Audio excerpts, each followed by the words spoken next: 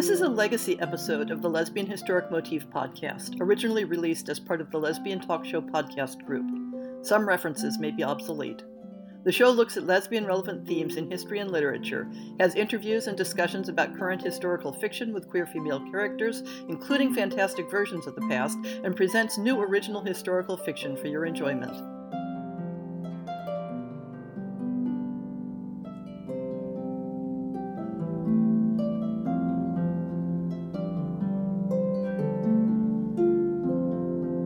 This month, the Lesbian Historic Motif podcast is delighted to have Alyssa Cole as our guest. Hi, I'm happy to be here. Alyssa is a romance author specializing in historical stories featuring Black protagonists, including a very popular series set during the American Civil War. I see from her bibliography that she also writes contemporaries and at least one series that looks like dystopian science fiction. Alyssa's historicals range from the 16th century up through the 20th century. But the story that led me to beg her to come on the show is That Could Be Enough, one of a trio of linked novellas in a collection titled Hamilton's Battalion, inspired by the musical Hamilton. Perhaps you could tell us something about the collection, how it came to be written, and what inspired the story you contributed to it. Sure.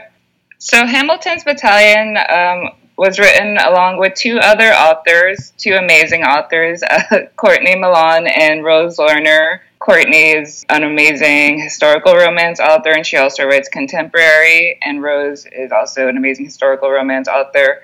And they are both, we're all friends, and I admire their work so much, and we all fell in love with Hamilton. So we were, if anyone follows Rose Lerner on Twitter, they would have seen, or on Tumblr, they would have seen for a certain period she was talking about Hamilton a lot. She's super into historical research. And Courtney and I were talking, and I had previously done some anthologies focusing on Black American history, romance novellas with a few other authors. Courtney had done some anthologies before, and we kind of were just talking about how, we were joking around one day, and we were like, oh, we should do a Hamilton anthology. And then we were like, is this a joke? Maybe it's not a joke.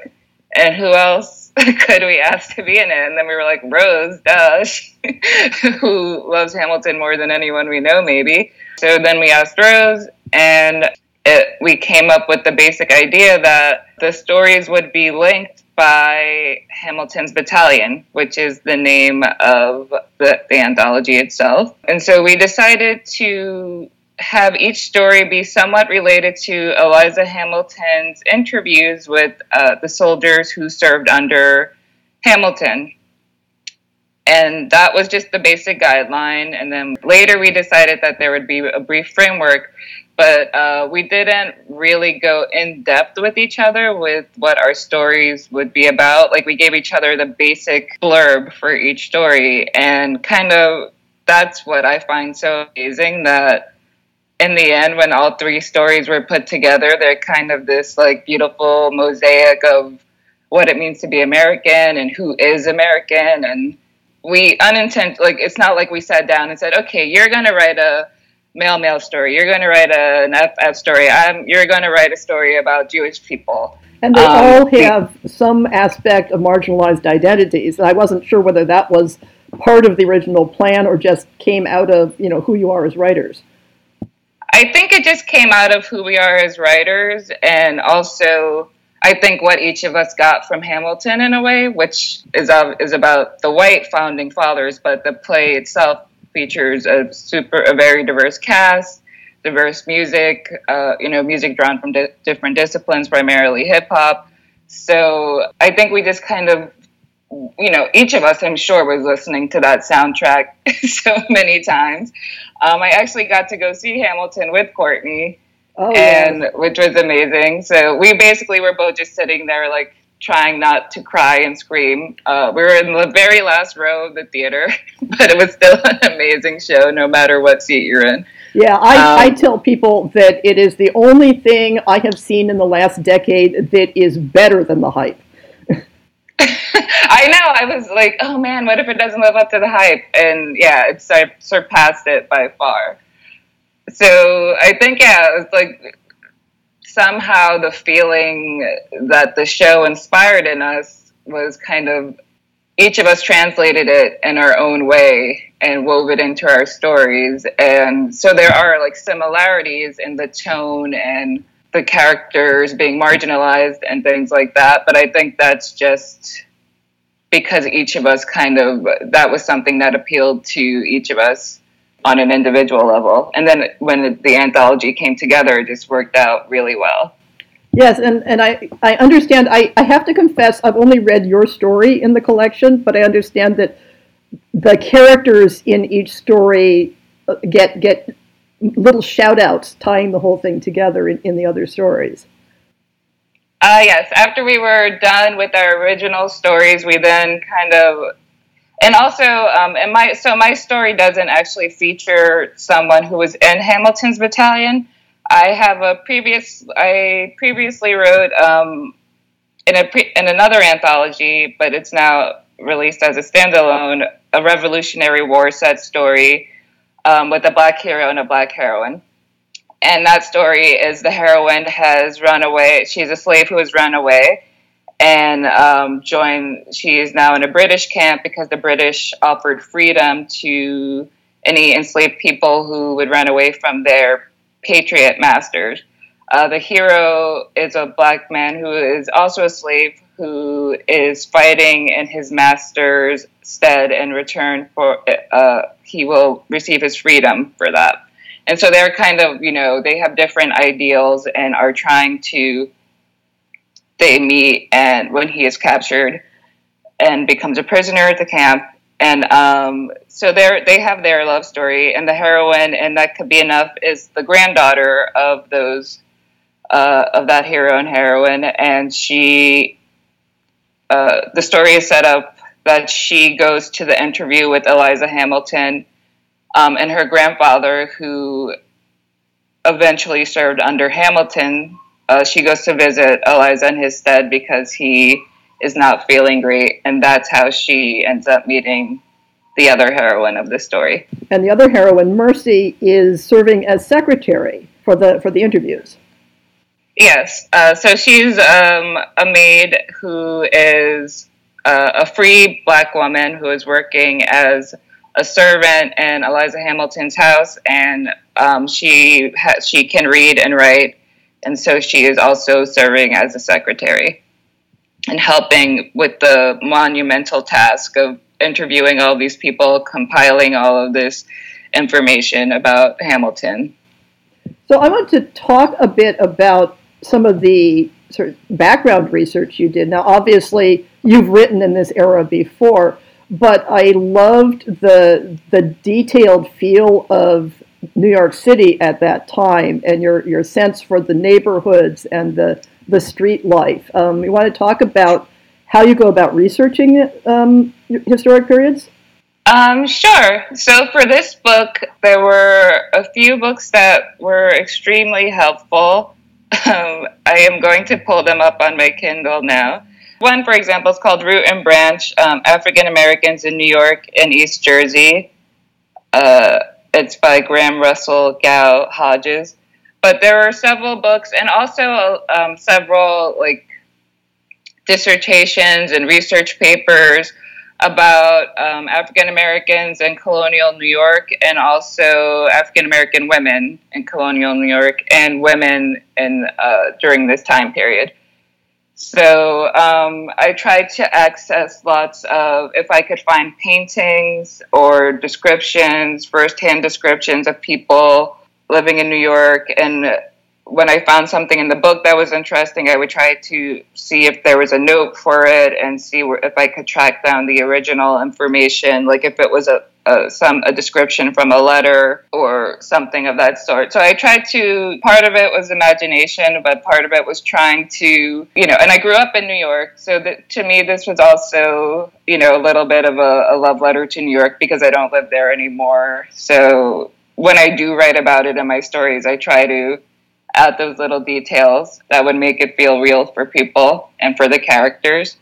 as far as the research, like trying to get firsthand accounts and just going through all these stories and just like the day-to-day activities, and then thinking, okay, well, if they were doing these activities, then there would be these kinds of establishments. And also just from growing up in New York and going to South Street Seaport every weekend, where there are the cobblestone streets, and many of the structures are from colonial times, or that have been preserved, or reproductions, or so there. I've always kind of had in the background of my mind the experience and love for colonial New York. Because, when you're a kid, it's like, oh, cool, the streets are different here and all of the houses look different. And then as you get older, you realize, oh, okay, there was a lot of history here. My parents were very into taking us to museums and stuff like that. So we would go to, for example, the South Street Seaport, and you can get on the ships and raise the sails and learn about shipping in colonial times. And I didn't retain all of that information that we got on the tours, but the basic feel and setting, there are some things that, somewhere in the back of my imagination, I can draw from some actual experience of walking down these cobblestone streets and seeing what those, squat brick buildings look like. Yeah. So it's research, but also just growing up in the New York area. One of the things I love about New York City is that you can just turn a corner, and then sitting there right between a couple of modern skyscrapers, there's a Federal era building just sitting there, yes. Still surviving. And it's like little Easter eggs all over the place. So one of the things I loved about the relationship between Mercy and Andromeda in your characters in That Could Be Enough was how grounded it was in the mores of the time. So Mercy had some previous bad experiences in relationships with women who couldn't imagine that sort of relationship being permanent or enduring. But the characters didn't have modern views about same-sex love. They didn't have modern psychological anxieties about it. How did you approach developing that part of the story, and was it a challenge to research? It was a bit of a challenge to research. One source I drew up from was the book Charity and Sylvia, A Same-Sex Marriage in Early America. It's by Rachel Hope Cleaves. And that book gave a lot of helpful information about kind of how these things were perceived. The overall story follows one woman who was a lesbian, and kind of her relationships, which were often seen as friendships. Then sometimes when other people discovered they were more than friendships, they were discouraged, or she wasn't allowed to see the women anymore, or sometimes women were just like, well, I'm moving on with my life. And basically it's about how eventually when she did, meet the woman that she would spend the rest of her life with, they were accepted by their community. And that kind of really rang a bell with me, because I feel like a lot of what I write about when I'm writing historical romances about marginalized people, there's always this kind of idea that, well, you can't write a romance about that, because how would they be happy? How would they have a happily ever after? And how would they live, in this world that was basically designed to be cruel to them? But I think that people forget, when they think about the world, they often forget that the world is made up of small communities, or communities small and large, rather. And, some people can go their entire lives without leaving their community, or even if they do leave their community, they can come back. And part of their happiness in life, particularly, I guess, in this time period, was whether or not you were accepted by your community. And there's this idea that any type of difference was not accepted, but this isn't historically accurate. There's something that me and Courtney were talking about. There's historical average and historical accuracy. So, on average, people, I guess, people from marginalized groups could be expected to be treated poorly, but that doesn't mean that no one lived happily, or no one lived in a community where they were able to live freely and were accepted and had friends and family who were fine. Yeah, and I think a lot of modern readers simply don't grasp that gender relations were different in the past, that because societies were often very gender segregated, the idea of two people of the same sex having a close lifelong companionship was utterly normal. And yes. And like, I also drew from I researched Boston marriages, which is basically what you were describing, women who would live together and be lifelong friends and work together oftentimes. And it wasn't seen as anything strange. They weren't harassed or anything for that, because there was, like you were saying, there was a difference. It wasn't like, it wasn't odd. There wasn't an assumption that such relationships were sexual, yes. Even if they were. Yes, exactly. So, if people got caught engaging in sexual behavior, that's something different. And again, it was often treated harshly, and it was against the law in many places. But again, it depends on the community. Even if people think that, maybe they don't particularly care because it's not their business, or as they say, hey, as long as it's not hurting me, what's the big deal? So I think sometimes there are very modern ideas of acceptance, and because I feel like, we even all had uncles and people who didn't explicitly, or aunts who didn't explicitly say that they were gay or lesbian, and the family didn't particularly say, but everyone kind of knew. And it was just like, okay, well, that's how it is. And like, no one like bothered them or talked badly about them. So I think like there can be, and I saw something, the Medieval POC, which is a site that kind of draws attention to the fact that there have always been people of color in the world. Yeah, she is an absolutely fabulous researcher, and in fact, I dedicated my third novel to her. Yes, the research that she does has been so incredibly helpful to so many people. But the other day she shared something, another person who unfortunately I cannot remember their name tweeted, and it's called the Tiffany problem. Yeah.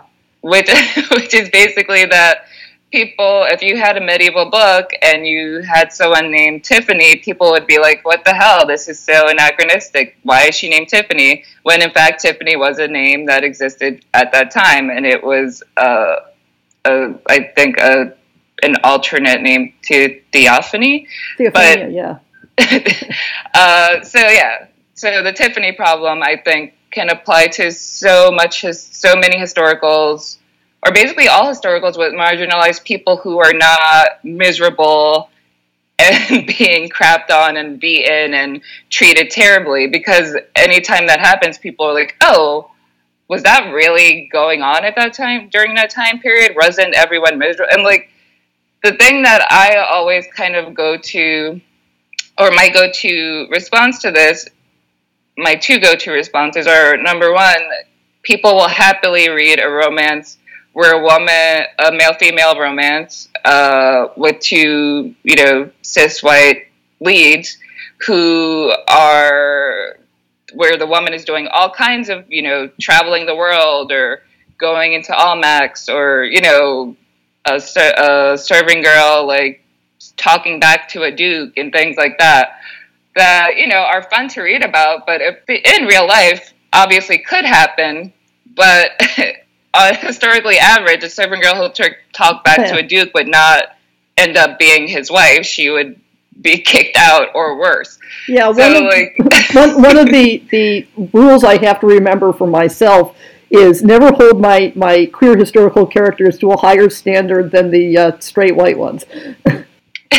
Yeah, so I think that would be a good rule for everyone, because and I think it is hard because we have generally been given, since we had so much of the same, not the same stories, because obviously every romance is different, but kind of overall the same character types, which have generally been white and straight. So seeing anyone else in those roles can be jarring.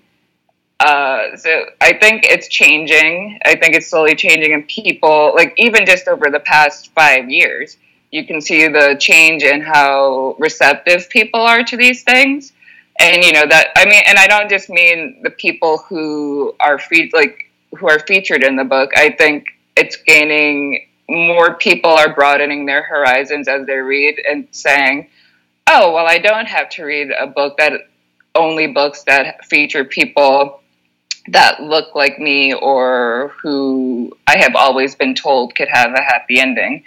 So, hopefully not slowly, hopefully quickly it becomes more accepted.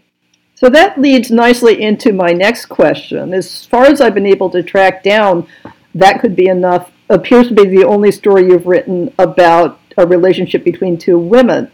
Do you see yourself tackling another same-sex romance in the future? Yes, I do. Actually, I do have a contemporary one planned for this year, likely around Christmas time or early 2019, because in my contemporary romance coming out, when is that, next week? A Princess in Theory, it's royalty romance. The prince's assistant is a lesbian, and she is non-binary, gender non. Her thing is that she's a dandy. I don't know if you've seen like the African dandies and they're called septeurs, and depend if it's a francophone country. But so she usually dresses in men's clothing, and the background of this book, she is kind of having her own romance that doesn't work out, but she will be having her own novella where she gets her happily ever after. Oh, that's sweet. So I was noticing your bio says that in addition to being a romance writer, you're a science editor. So how originally did history come into the equation in your life? Has it always been a love of yours? Was there something particular that started you down the road of writing historicals? I was a huge nerd as a child. The typical always reading a book, would get so absorbed in a book that someone could be screaming in my ear and I would not hear them at all. I also was really into the History Channel. This is when they used to actually show historical documentaries. Now I think they show a lot of like alien shows and stuff. But this is when they were having actual historical documentaries, like a lot about World War II, because I think this is like when... Yeah, that's back when we called it, the H in History Channel was for Hitler. Yeah. I haven't written any World War II stuff, but the History Channel was like, very formative in me being obsessed with kind of a, wartime conflict. I loved reading books with history in them. And one of the first romance type books that I loved and that I know I definitely imprinted on has shown itself in, like sometimes when I see the pattern of things I've written, I'm like, oh, I feel like, and especially the Revolutionary War romance, I think I was 9 when I first read it. It was in my 4th grade classroom's library. The book is called Anne of the Wild Rose Inn by Jennifer Armstrong, and it is a middle grade romance book. I don't even know if that exists anymore. That I think they would just be called YA now. Uh-huh. And the series is The Wild Rose Inn, and like I think it follows one inn in Marblehead, Massachusetts, and the girls who lived there in different time periods. Oh, I loved series like that when I was a kid. That was how I learned so much of my history. Yeah, it was super informative. And also the romances between Anne, whose family owns the Wild Rose Inn, and whose brother is, into treason against the crown. And she falls for a guy she sees at the beach, and then he picks up his coat. No, he's a British soldier. Of course. But he's Irish, and things work out in the end. Yeah. But that was, a very formative book for me. And then when I was older, I always loved romance stories and romantic movies. And when I really got into romance novels, I actually started with like my mom's Jennifer Crusoe's that I really loved. When I was younger, I read Danielle Steele and Anne Rice and stuff like that aren't romance. Then I got into Judith McNaugh and why am I blanking on her name? Judith McNaugh and Julie Garwood. Judith McNaugh and Julie Garwood, and like just went down historical rabbit hole. Eventually, I started getting more into. I had stopped reading as much nonfiction, but I started getting into. Ta-Nehisi Coates had a blog on The Atlantic. Uh-huh. And he talked about a wide variety of things, but he was also really, basically whatever he was interested in. And I got into it because I saw a link, he was talking about a comic book or something, and I was like, oh, cool. And then I just kind of would read it every day, and he started talking about history. And it was like all of these amazing things. And like, you know, he was talking about stuff that he had never learned, but it was also stuff that most of us had never learned. And so as I was, and this is also around when I was first starting to seriously write romance, and I loved historicals, and I was like, but I had always kind of been like, well, I can't really write historicals because, you know, slavery and people being assholes to other members of the human race. But when I started reading and like finding, you know, stuff about history, and then I would go and, you know, find other books about it and do more research about it, and I was like, oh, okay, I was like, maybe I will write it. Like, I think there's a way it can be done where the bad stuff is addressed, but also that is not the only thing that the characters experience, where negative things are not the only things the characters experience, and where marginalized people are able to find happiness, because obviously they did, because I'm here, and my friends are here, and you know, we don't have it's possible. We don't have to ignore all of the awful things in history, but there was always some happiness to find. People found ways to be happy. Yeah, and when I think about that, I think about, because I don't live in the U.S. right now, even though I do, you know, follow everything closely. Most of my friends and family live there, and I've only not lived there. It's only been 3.5 years or so since I moved. When I see like these news reports and all of this like terrible stuff in the news and shootings and conspiracies and all of these things, like if someone came back, I mean, even right now, but let's say like 50 years from now, someone just picks up the newspaper or scrolls through an archived Twitter feed of current events, they would say, wow, this time period was terrible. People couldn't leave their houses without fear of getting shot, and women were going through horrible things and being subjugated, and minorities were being, Muslims were being barred from entering the country, and, you know, women were having their reproductive rights taken away. Like, you know, these are the bold strokes of the time period. These are what will stand out years from now. But that doesn't mean that that people aren't having fun, aren't living their lives and going to work and finding romance and having weddings and having children and living happily in the midst of all of these things that years from now will seem incomprehensible. Yeah. So I was wondering if you had any other upcoming projects that you'd like to tell the listeners about. I know you mentioned you have a novel coming out soon. What was it, A Princess in Theory? Yes, so that's coming out on February 26th. So if people wanted to follow you on social media, where would you suggest they find you? I am on Twitter. That's where I usually am. My name is at Alyssa Cole Lit, Lit. I am on Instagram under the same name, and if you like pictures of chickens and dogs, you should check it out. And I am also on Facebook, though I'm not usually on Facebook, but I am there, and I do check in from time to time. Okay, and I'll put that information in the show notes for people to find it. So thank you so much, Alyssa, for being a guest on the Lesbian Historic Motif podcast. Oh, thank you for having me.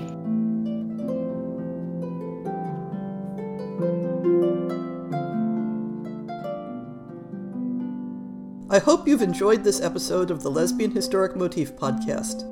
See the show notes for links to people and topics. Most shows will have a transcript linked as well. If you have a book announcement, a topic suggestion, or might like to appear on the show, please drop me an email. If you enjoyed this podcast, please rate it and subscribe on your favorite podcast app, and consider supporting our Patreon.